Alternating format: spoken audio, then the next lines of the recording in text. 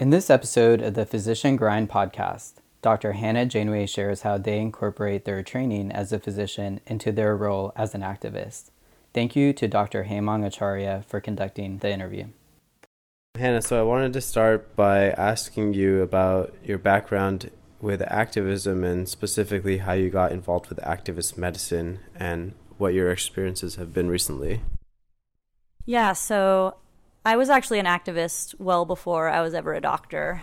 And in fact, I think that I've always seen medicine more as a tool for my activism than as something apart from it.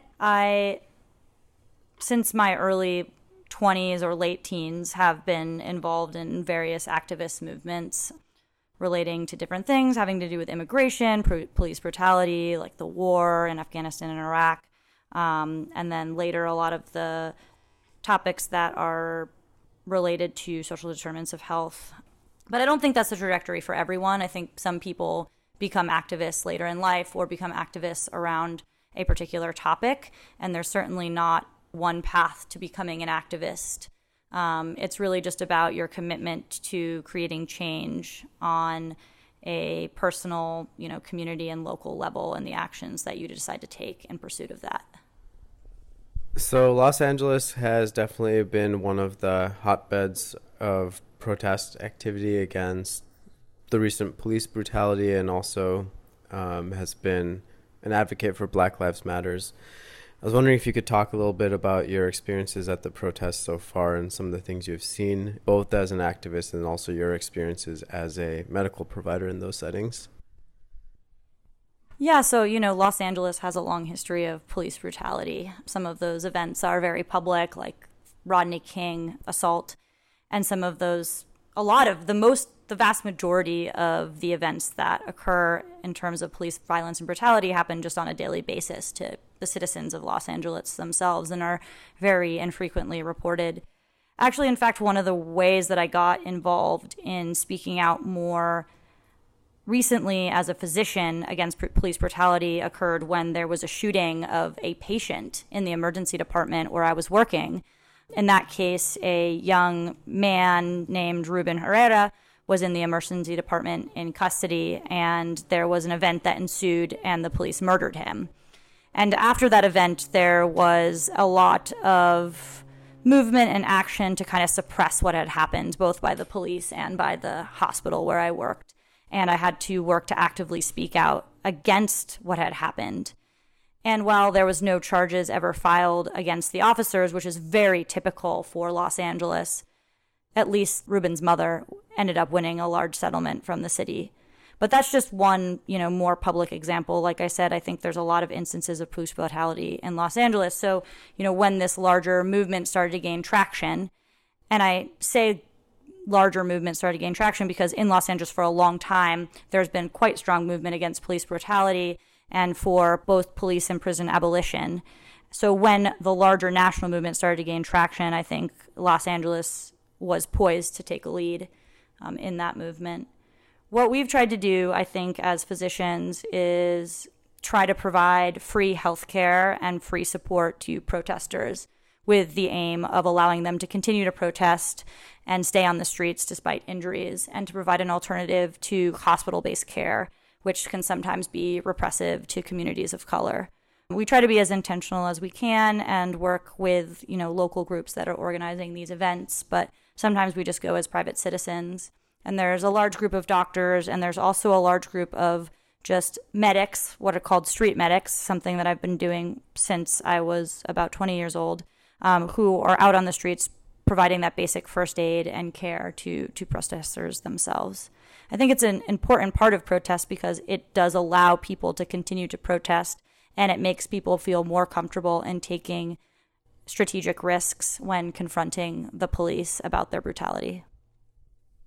Can you talk a little bit about what those strategic risks are, and also a little bit about some of the things you've seen at the protests so far this year? Yeah, so I've always believed, and I think this is because I studied history in college, that in order to create change, you have to be willing to risk some of your privilege.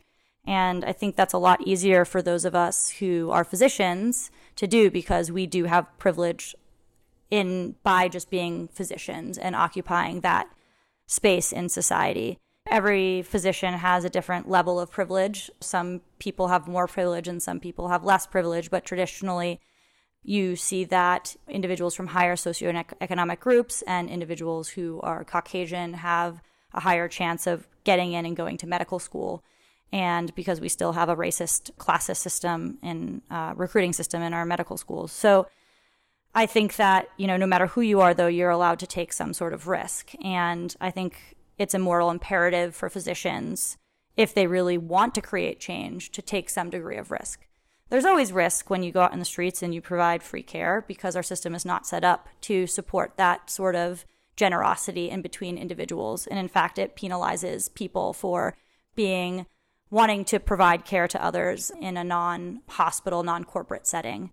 So you have to risk your own personal liability. Sometimes you have to risk your own safety. But I think those are important risks to take in our contribution to the movement itself, because they're far less than the risks that the average protester is taking out there. And a lot of those protesters don't have the same degree of privilege. A lot of them have jobs that they can't miss tomorrow, or they're losing a day's worth of income, or they don't have anyone to watch their children, or if they get, arrested by the police, they're going to be subjected to much higher degrees of brutality because of the color of their skin. And so I think it's a pretty minimal risk that we're actually taking, because even if we lose a little bit of our privilege, many of us still have a lot of privilege left. That's really great. So, Hannah, you mentioned that one of the barriers that a lot of physicians feel is the risks that they're taking in terms of medical legal liability repercussions if they were to get arrested, and how that could affect their medical license. And this is obviously in the context of most physicians being in like hundreds of thousands of dollars of debt. How do you navigate that yourself, and what advice do you have for physicians who do want to get involved but are frankly afraid of being arrested and the negative legal complications that could come from that?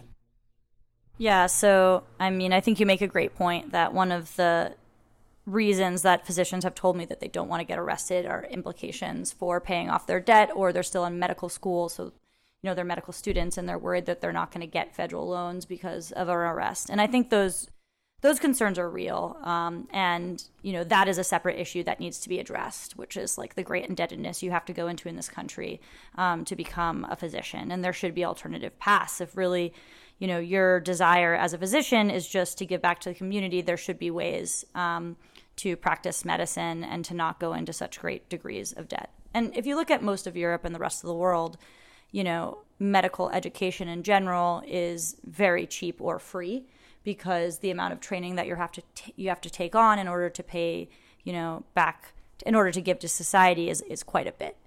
And in fact, I would be willing to make a lot less money if I didn't have, debt hanging over me to kind of cage me into a particular, job or a particular way of living that prohibits me from doing some of the things that I care about most. But that said, I'm in, $300,000 of debt or something like that. And it still doesn't stop me from, taking those risks, because the fact of the matter is, like I said before, in order to create change, if you're really committed to that, you do have to take some degree of risk. Prior to my most recent arrest, which was the first time I had been arrested since I've gotten my medical license, I did call my medical board and I asked them, I'm planning on getting arrested and I want to know, am I going to lose my medical license for getting arrested? And I encourage everyone to do that with their own medical boards, because I think it's an important question, one that we should be completely fearless in asking. And I was told that, as long as you don't do something, you don't do some action that would cast some sort of doubt on your ability to provide good care to patients, that you will not lose your medical license. Yes, someone might report you. Yes, you might have to fill out some paperwork, but you will not lose your medical license for peacefully protesting and getting arrested for civil disobedience. So that is reassuring to me. I'm not sure if that is the same in every state. And there are some individuals who will choose to do actions that in civil disobedience that could possibly be construed as potentially casting some concern about their judgment to the medical board. And it's not that I'm saying that you shouldn't do those actions. Sometimes those actions are needed and strategic. But for the vast majority of cases where civil disobedience is used, the risk to your medical license, I think, is minimal, although it's not completely zero because you never really know what's going to happen. As I mentioned, but I think the risk is worth it. And part of that is being really intentional about what you do. You need to have an objective. You need to set up your action with that objective in mind. And then you need to carry out your action. And you can't always do that. So recently we had an action where we protested in front of Customs and Border Patrol about their inhumane treatment of migrants and their inability and unwillingness to vaccinate both children and adults in their facilities. And we brought vaccines to their facilities and we demanded that we be let in and administer those vaccines because we had an entire protocol set up to do it safely. And they refused, and we blocked the entrance to their headquarters and wouldn't let any traffic in or out. And because of that, we were arrested. That was a very planned, very strategic action that gained national media attention and brought light to our cause, which then allowed us to be able to have meetings in Washington, D.C. and accrue other sort of political capital that we could later use to advance the cause. So that's one example of something you can do, but that is just one tiny form of protest. Sometimes it's not going to be planned. Sometimes you're going to be faced with a situation where the police are brutalizing someone and you feel that it is completely unjust and you're going to have to step in between the police and the individual, and you might get arrested and you might be charged with a crime like resisting arrest, even though you didn't resist arrest. I was recently talking to a lawyer and he told me that truth was messy, but at least it's there. It's always there. And, I think if you're doing something out of goodness and you're trying to do the right thing, and there are always people video recording, at the end of the day, they might drag you through the sand, but I think that we have an ethical and moral imperative to do it, and I think we are on the right side of history, and eventually that will exonerate us. And if it doesn't, we're all doctors, we're highly educated, there are a million other things that we can do with ourselves in this world, as activists or as healers. And so I'm willing to take that risk because I think it's necessary to do it right now in this moment in history. So I wanted to talk a little bit about your experience at the recent protests in Los Angeles. In your experience, what have they been like? Have there been any emergencies you've had to respond to, and how did that go? Well, first, I think, it's been really incredible to see the amazing organizing that has been done by Black Lives Matter and other local groups to really bring forth a message to defund or abolish the police department here that has been so abusive for so long, and to really represent the communities that have been subjected to these crimes.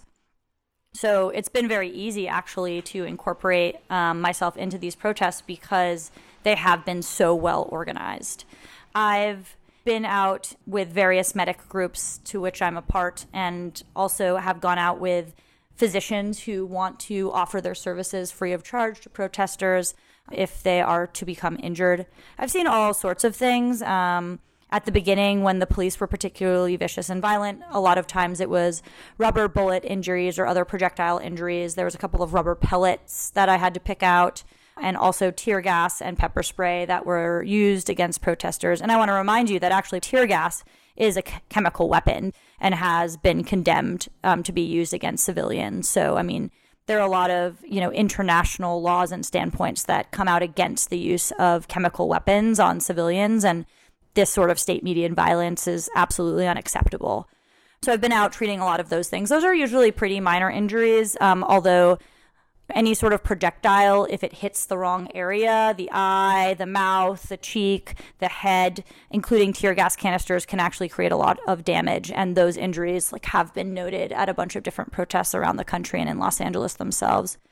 I was also witness and helped treat a young activist who was very outspoken in one of the protests, who was likely attacked by a white supremacist with some sort of chemical reagent that was sprayed onto that individual, and who sustained a pretty significant burn. And I think, one of the lessons that I learned, which I'm constantly learning as a street medic during that event, was just that my presence itself and my ability to kind of reassure her that there was a professional there who was willing to provide that attention and get her to the right place was probably the most important thing that I could do. Part of the movement has really been taking back things that have traditionally been taken out of the hands of the people or placed into the hands of like a group that's seen as higher, like doctors, in this kind of hierarchy, and putting it back in the hands of, individuals from the community on the streets. And there's been a long history around the world of the use of community health workers and other individuals who really are perfectly qualified with some very minimal training to provide basic first aid. And so some of what we've been doing has also been giving out like packets that have Band-Aids and cold packs and baby soap so that people can treat each other and provide community basic first aid and support to one another during protests, which I think is really, really important. Yeah, that sounds really intense. I didn't see anything in the news about white supremacists doing chemical attacks on protesters. Could you tell us a little bit about what you saw exactly? Yeah, I'll try to do my best without, publicly identifying the individual, because I'm not sure what they want to be projected out into the world about what happened. But essentially, we were at a protest. It was a very large protest recently. The individual was like a very powerful, outspoken activist who was at that protest, walking up and down through the crowd, leading chants, and then was later on a platform and speaking. She noted that an older gentleman kind of walked by and sprayed something. And at first, she really didn't think anything of it. She thought it was just sunscreen or something else. There's tons of people at protests doing a lot of different things. So she didn't think much of it until her legs started burning, first itching and then burning. And by the time I saw her, she was in a significant amount of pain and on the ground, basically crying.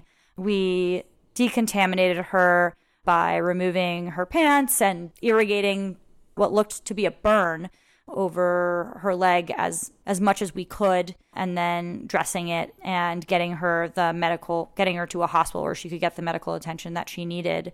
Like I said, I think, the most important thing that I did was probably not any of the medical care I provided, but just more the reassurance that she was going to be okay and that I was a doctor and that it was probably a burn, but, she was going to get through this.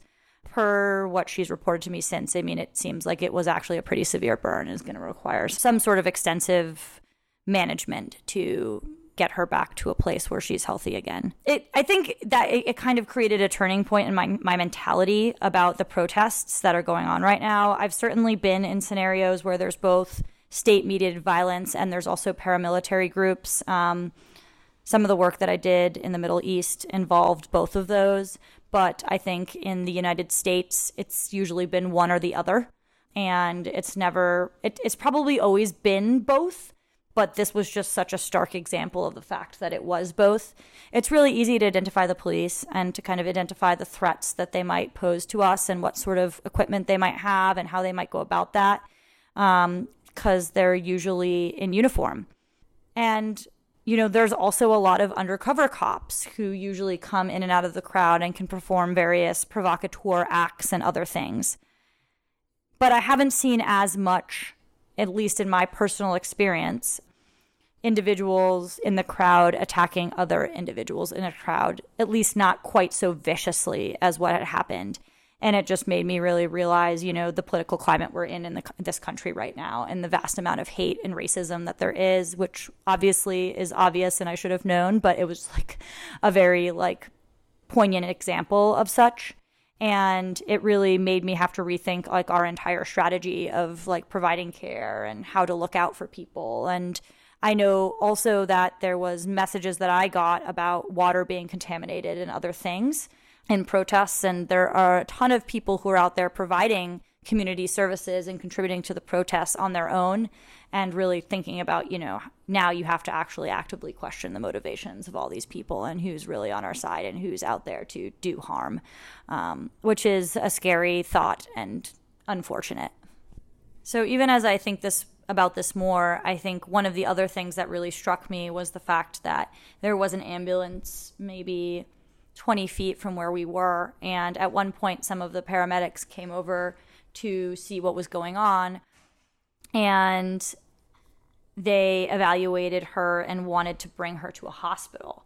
And she actually declined because she doesn't have insurance and doesn't have a lot of money right now. And I think this really just like highlights the vast income and health disparities that we have in our country. And it's sad to me that someone can be a victim, like just be out at a peaceful protest trying to create change and be a victim of probably a hate crime. I mean, I don't have all the details, but what I'm assuming was a hate crime, and then not even be able to go via ambulance to get the attention that she so deserved. And we had to send her via private car to reduce the overall cost to her.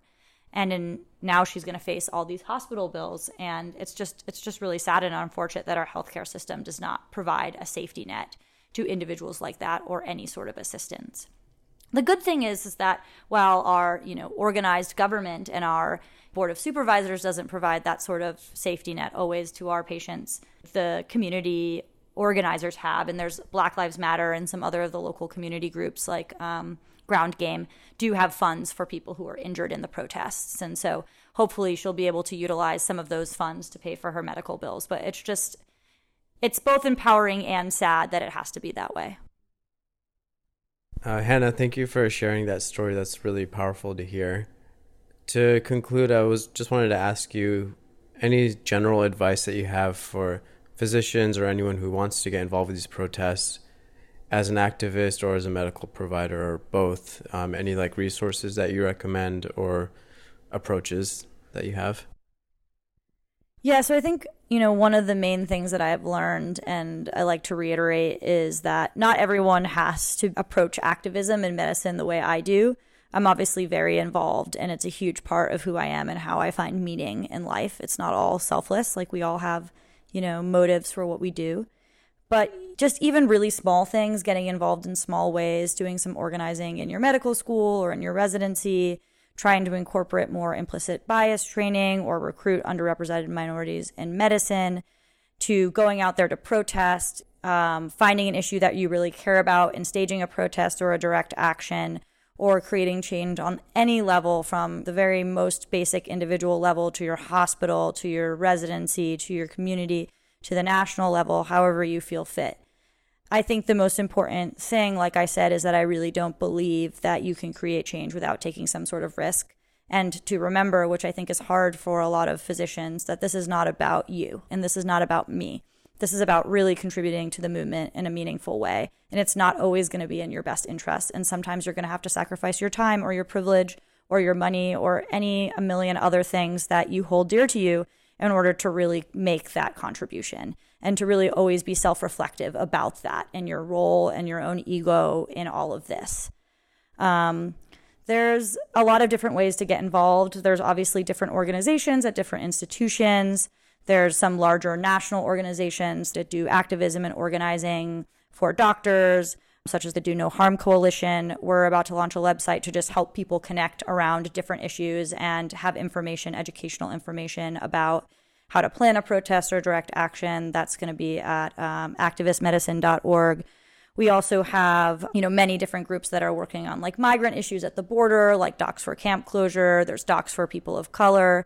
So there's a ton of organizations that exist for physicians. And then there's also a lot of organizations that just exist in the community, just like Black Lives Matter or other local community organizations. And I think whatever you do, don't just be involved in physician-led organizations. I think that really leads us astray. Most of the important work that's being done are in these community organizations, and being able to go in and humble yourself to just being a foot soldier in that community involvement and offering whatever services they feel like would be beneficial. And that might not be your physician services. That might just be your white face as a privilege standing in front of the police and protecting the protesters at a protest. So I think all of those things are ways to get involved. And if you're not involved at all, you can just start out really slowly and then figure out ways to get more and more involved if you really believe in what you're doing. So one of the other things that I really wanted to say, which I think is important to note in the progression of our specialty and our profession, which has generally been pretty conservative and backwards and failed to evolve appropriately, like some of the other professions or community organizations, which is that doctors really do have a history of activism. And I think for a long time, especially in recent history, we've kind of ignored that and we focused much more on the history of medicine itself, like some old white guy who discovered some sort of, important innovation. But actually, there have been many physicians who have been activists over the years, and it's just not something that's talked about in medicine. I mean, you can look even about 200 years back and you'll find the name of a woman named Maria Cui, who was a queer, radical, anarchist physician who provides services to the poor. I mean, we're never taught about her. And if you look back to like the 1960s, you can see that there was a very strong collaboration between the Young Lords and resident physicians in New York City, that the building of which that they initially organized in was later became the headquarters for the Young Lords. So there is a very strong history of activism medicine that is ignored. And I don't think we should think, wow, this is like a new thing that we're doing or inventing, that all of a sudden activism and medicine can be said in the same sentence and that's somehow revolutionary. Like, it's been that way for a while and we've just kind of forgotten that or not invested enough energy into growing that throughout the years. Thanks. That's really inspiring to hear. Thanks again for your time, Hannah, and I'll give the mic back over to Zahir. Thank you, Hannah and Haemong. This episode explores the importance of getting involved with activism and advocating for change. We agree with Dr. Janeway. In order to create change, you have to be willing to risk some of your privilege, and we thank them for taking the time to share how to get started. Visit activistmedicine.org and DoNoHarmCoalition.org to learn more. Physicians have a long history of activism. Now is the time to continue that tradition and take a stand. This episode was edited and produced by Anna Basrai. Thanks for listening.